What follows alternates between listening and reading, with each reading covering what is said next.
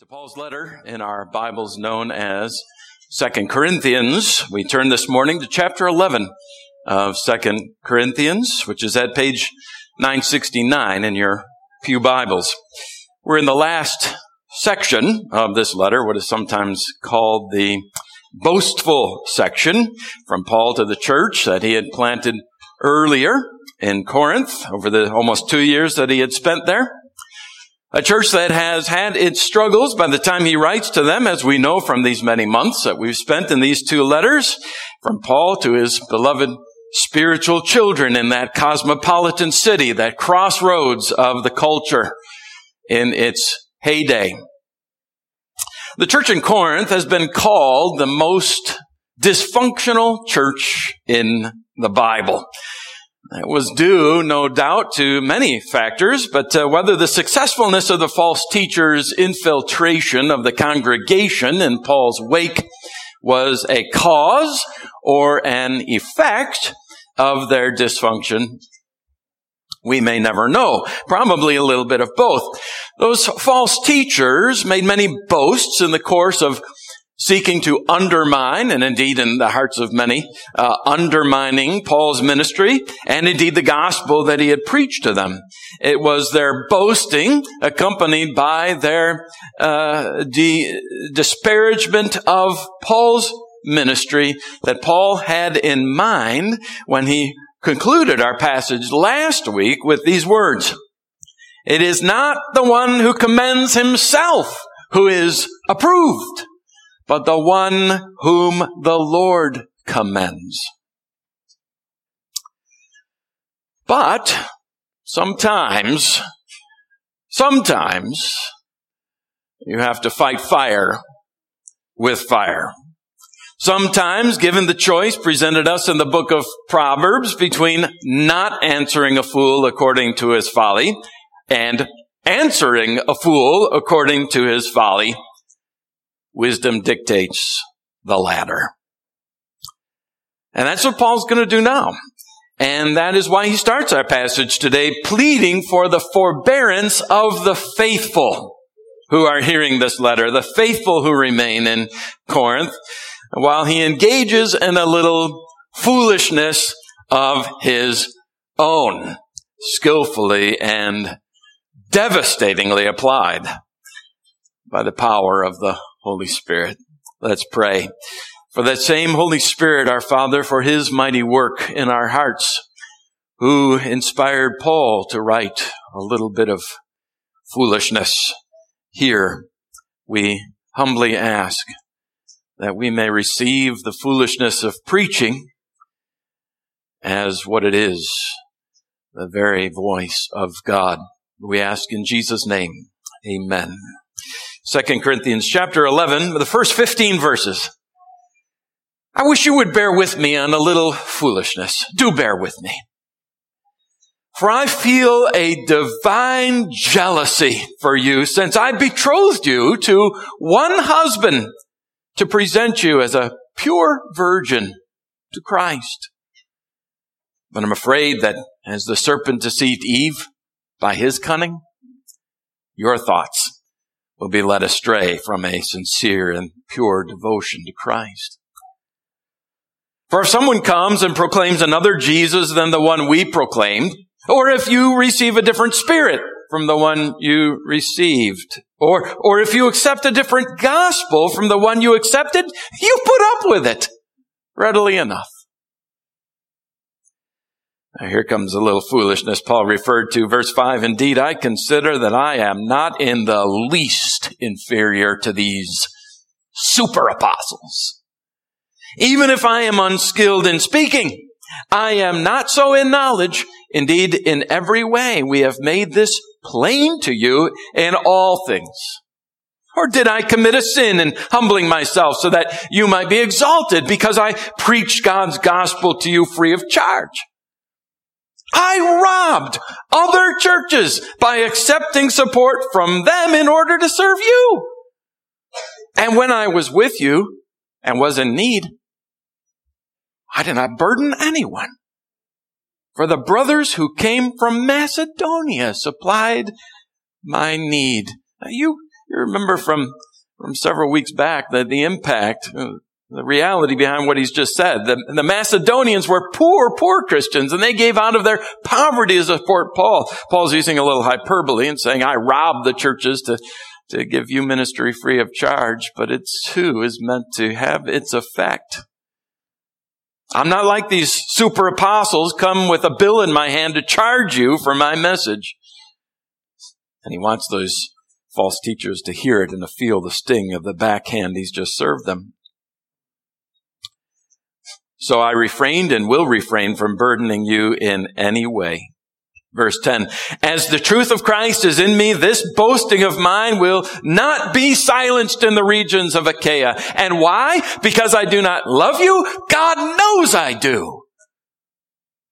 And what I am doing, I will continue to do in order to undermine the claim of those who would like to claim that in their boasted mission they work on the same terms as we do. For such men are false apostles, deceitful workmen, disguising themselves as apostles of Christ. And no wonder, for even Satan disguises himself as an angel of light. So it's no surprise if his servants also disguise themselves as servants of righteousness. Their end will correspond to their deeds.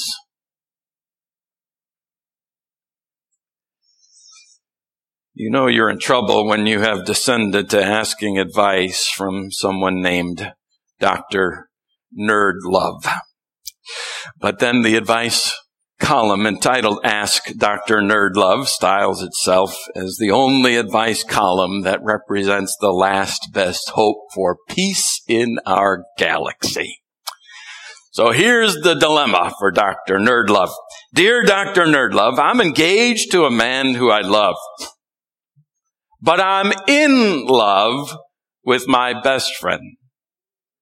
The devil is in the details, though, so I guess I should explain. Let's start with my fiancé, H. He is a great guy. We have a healthy relationship. We rarely fight, and we support each other as best as we can. He came into my life when I needed someone the most, and he's been there for me ever since. I love H. Now, for my best friend, K. We've known each other since we were 11 years old, and there's always been some romantic tension between us. I thought it was just on my end. He thought it was just on his, but we never acted on it. Almost 2 decades of friendship and being in love with each other, and neither one of us ever did anything about it. The timing was always off. Either I was dating someone else or he was, but we've always kept in touch. We've always been close. Unfortunately, K waited until I was engaged to finally admit his feelings for me. And I wasn't about to lie to him about my feelings, so we both came clean about 6 months ago. Since then, it's put a strain on my relationships with both men. Should I break off my engagement with H and let K sweep me off my feet? Oh, Dr. Nerdlove, now there's a dilemma. To paraphrase the 1970 songwriter, it's sad to be engaged to someone else when you know the rest, right? The right one comes along. But here's the question. Why did Kay wait until the girl was engaged? Finally to admit his feelings for her. You know why, don't you? Because nothing makes a girl more attractive than someone else's ring on her finger. Dear church, you have a ring on your finger. You are engaged. You're engaged to see, to Christ. And the ring that you wear is your baptism.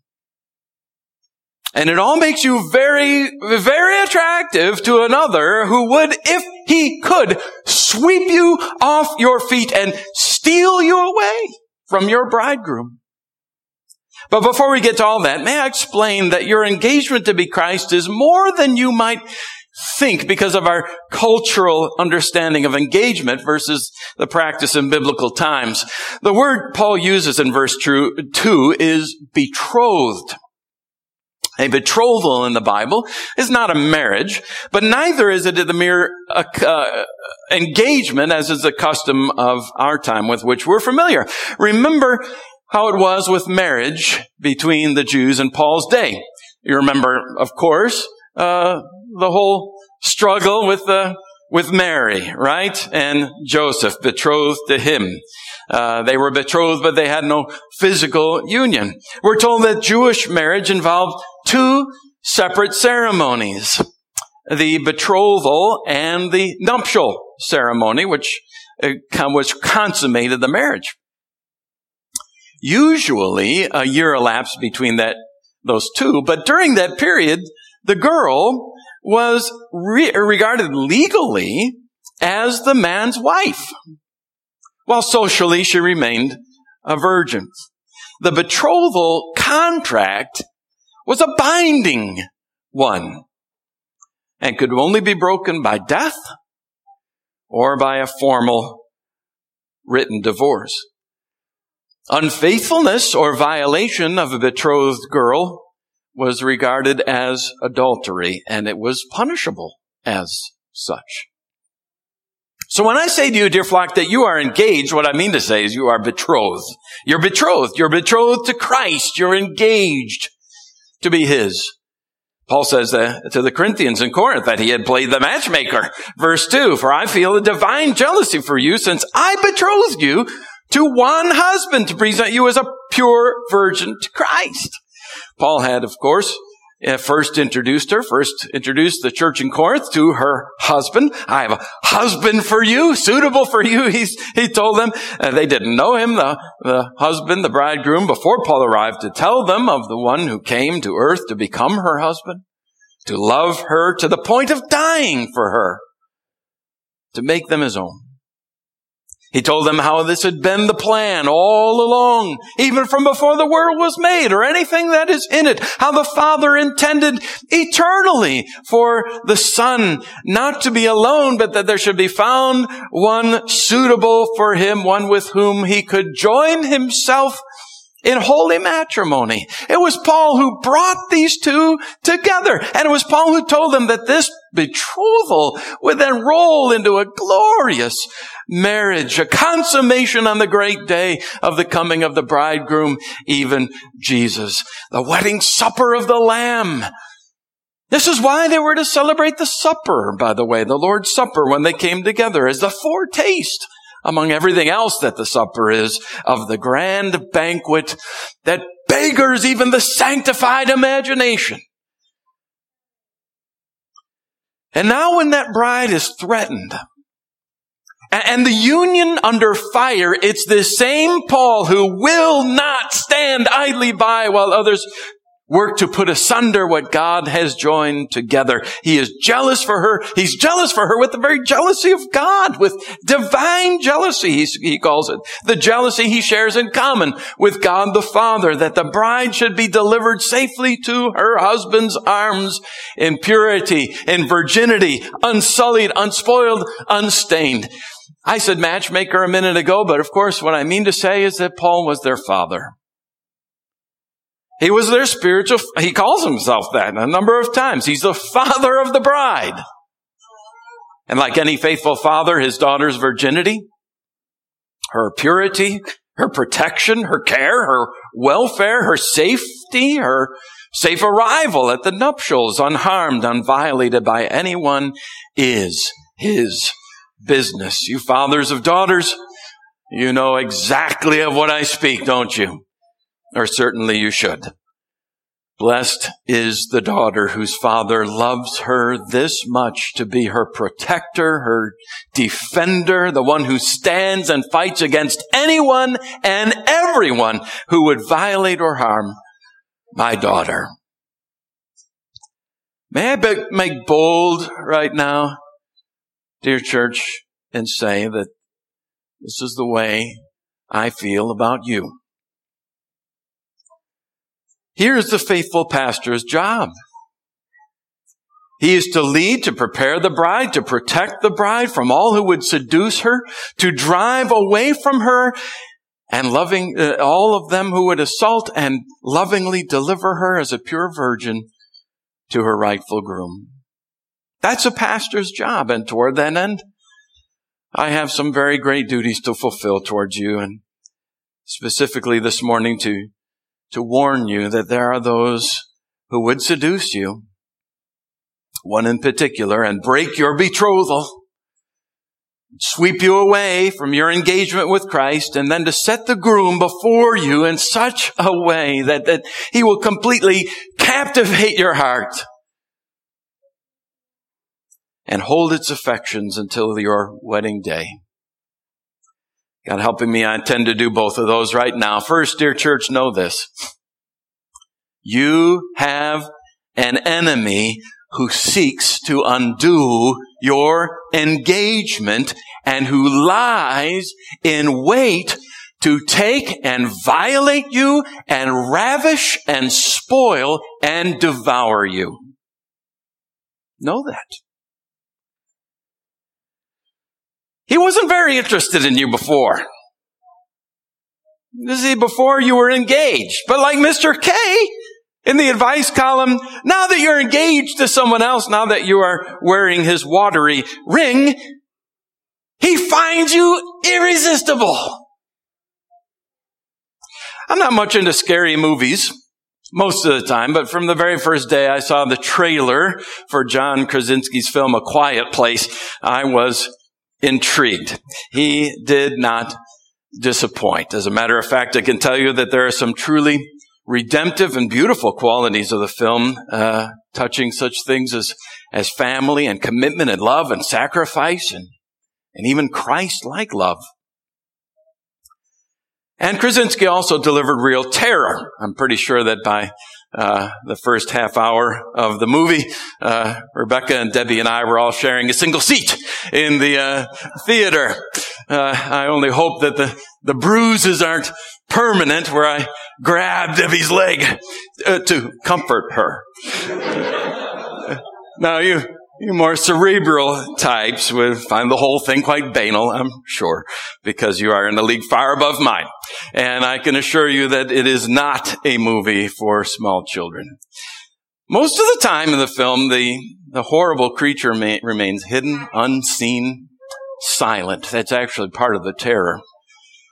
But when the monster is revealed, it is as hideous a thing as modern computer graphics could possibly produce by way of tooth and claw.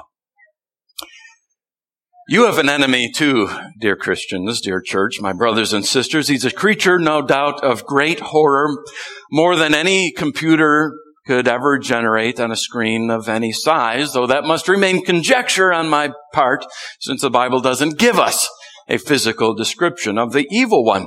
But what we do know about the devil from the Bible is that he disguises himself. He disguises himself as an angel of light. When Satan is at work on the bride of Christ, you see, he doesn't burst into the scene in all his fanged hideousness. No, he disguises himself. He shrouds himself as an angel of light. He will not likely jar you from Christ as he will steer and seduce you. C.S. Lewis captures his M.O. in Screwtape's diabolical counsel to his junior nephew, Demon Wormwood. Indeed, the safest road to hell is a gradual one. The gentle slope, soft underfoot, without sudden turnings, without milestones, without signposts. So what is that gentle slope, that seduction by which he leads the bride adulterously astray? Well, it's false teaching. It's false teaching from false teachers. Satan works through his servants who also disguise themselves, by the way he says, often in vestments, in vipers' vestments. Verse 13, for such men are false apostles, deceitful workmen, disguising themselves as apostles of Christ, and no wonder, for even Satan disguises himself as an angel of light. So it's no surprise if his servants also disguise themselves as servants of righteousness. This is one of Paul's harshest passages, next to that one of you was reminding me of just last week after worship in Galatians. R.C. Sproul grew up, the late R.C., in a Presbyterian church, but it was not until he went off to college, let this sink in, grew up in a Presbyterian church, but it was not until he went to college that he first heard the gospel. As a child, he attended the catechism classes that his pastor taught, but his pastor had changed the questions from the Westminster Shorter Catechism, and he added a few. This was one that he added. Who is the greatest living Christian is the question, and the answer, Albert Schweitzer. The Nobel Prize winning Albert Schweitzer was the son and grandson of ministers. Said that the expression reverence for life was the key to Albert Schweitzer's personal philosophy. No person should ever harm or destroy life unless absolutely necessary. Maury Vernig introduced me to Albert Schweitzer, or at least reintroduced me to him when I was having a difficult time sectioning off a worm at the front of Maury's boat to put on the hook, feeling sorry for that. He said, what are you pulling some Albert Schweitzer on me? He said, no, I sectioned the worm and had no problems. But Schweitzer was a lecturer. He was a preacher. He was a teacher. He's a theologian. He was a humanitarian. He was a missionary. He was a medical missionary to Africa. And he was a false apostle. How do I know that? Well, because of his teachings about Christ. He leaves Christ unrisen in the grave, a dead and deluded, even if a good ethical example. A great prophet, perhaps, but not the true Messiah, not God in the human flesh. In other words, to quote Paul, he proclaimed another Christ. What a man! And a false apostle. And that is the fundamental problem of the false teachers in Paul's day or in the church today. They may be super sweet people, at least on the outside, but they proclaim another Jesus. They talk of Jesus. They speak of Jesus. They admire Jesus. They even praise Jesus as a man, as a teacher, as a good man, as a true humanitarian. But he's not the Jesus of the Scripture that they proclaim. A different Jesus, yes, verse 4, and a different spirit and a different gospel. This is the classic triad, by the way, of false teaching throughout all these centuries of the church's history. Almost all of them revolve around a different Jesus, a different spirit, and a different gospel. They all boil down to that.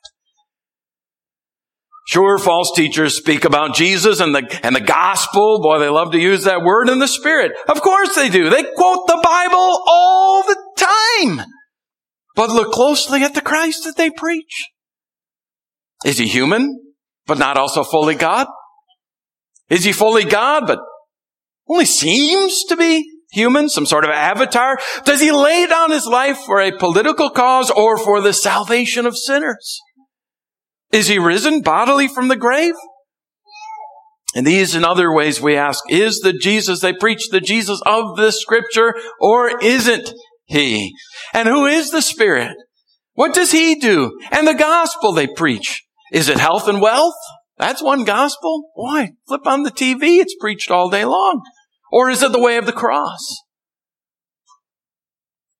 Is it good works to be saved? Or saved unto good works? Like that conflicted, engaged woman wrote to Dr. Nerdlove, the devil's in the details. That's why John Newton asserted, what think ye of Christ is the test. What think ye of Christ is the test to try both your state and your scheme. That is, how you are and what you believe. You cannot be right in the rest unless you think rightly of him. As Jesus appears in your view, as he is beloved or not, so God is disposed to you, and mercy or wrath are your lot. Some take him a creature to be a man or an angel at most.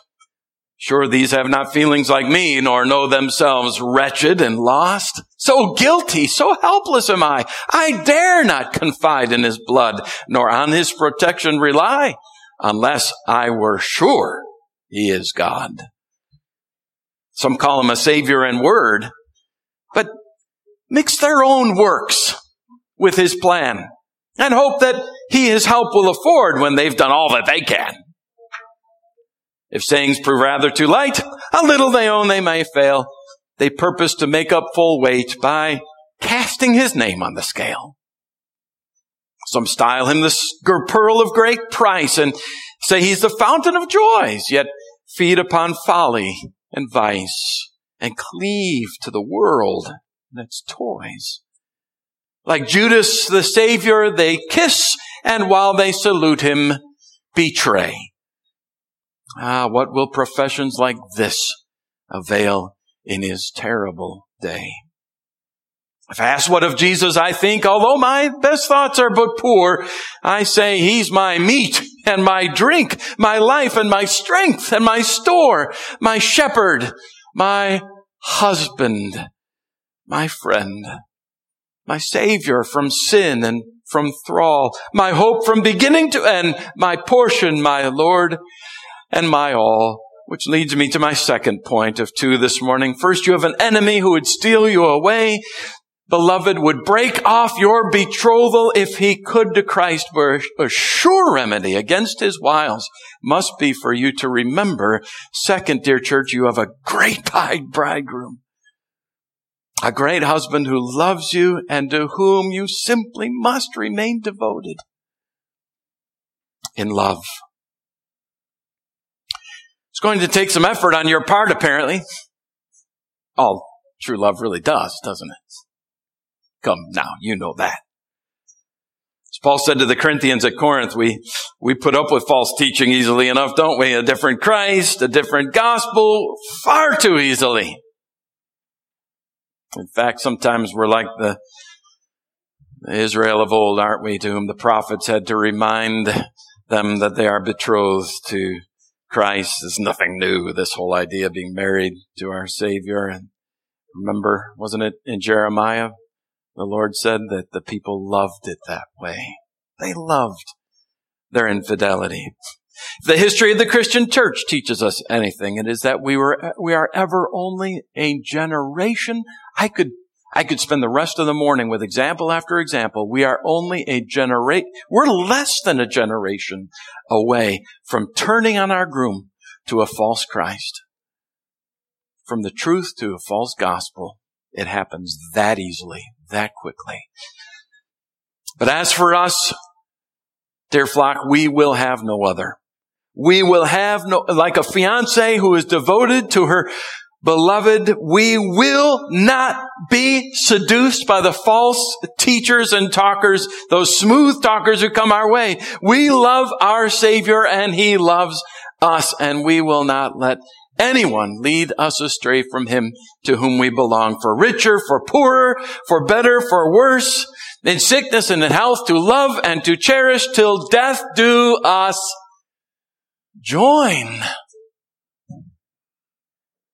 Because you see, for us, even death itself only draws us closer to our bridegroom. How kind our husband has been to us. We weren't a beautiful bride, were we? We were ugly. We were conformed to the world and loving sin. But as Jeff Thomas paints the conversation with biblical brush, Christ said, I will change her. I will give her a new heart. I will give her a new nature. Behold, I will make all things new. I will sanctify and glorify her. I will change her into my own image. When she sees me, she shall be like me. She shall be a partaker of the divine nature. She shall become a fair and lovely bride. And so he has, and so he will. The bride is in great debt, isn't she? Because of her sins. Again, the voice of Christ is heard. I will pay the whole amount, everything she owes. And this is what he does, isn't it, on Golgotha? He takes her every liability and discharges every obligation. Everything is covered. All her bills are paid. Every single one, to the penny. But the bride was also defiled, wasn't she, and stained in her sins. I will make her clean, cries her husband. I will open a fountain for sin and uncleanness on Mount Calvary, and sinners plunged beneath that flood lose all their guilty stains. She shall be as pure as I am. But she has nothing to wear for her wedding day. I shall provide the dress, he says, for her. It will be made out of my own righteousness. The fabric will be my own obedience to God. How I loved him with all my heart. How I loved my neighbor as myself. That will be the material, and I will clothe her with it. There will never be a dress like this dress. It is infinitely, eternally, unchangeably glorious. Oh, what of the marriage contract? I'll draw up one, says Christ. Here it is. My body broken, my blood shed. I will make the covenant between me and my bride, my dear bride. I shall be her Lord, and she shall be my wife. But what dowry does he give? What dowry shall the husband provide? He who did not spare his own son, will he not also with him give us graciously all things? He throws a shower. He throws a shower for his bride. You see, no need of this bride remains unmet. She even has a place prepared in heaven. In my Father's house are many mansions.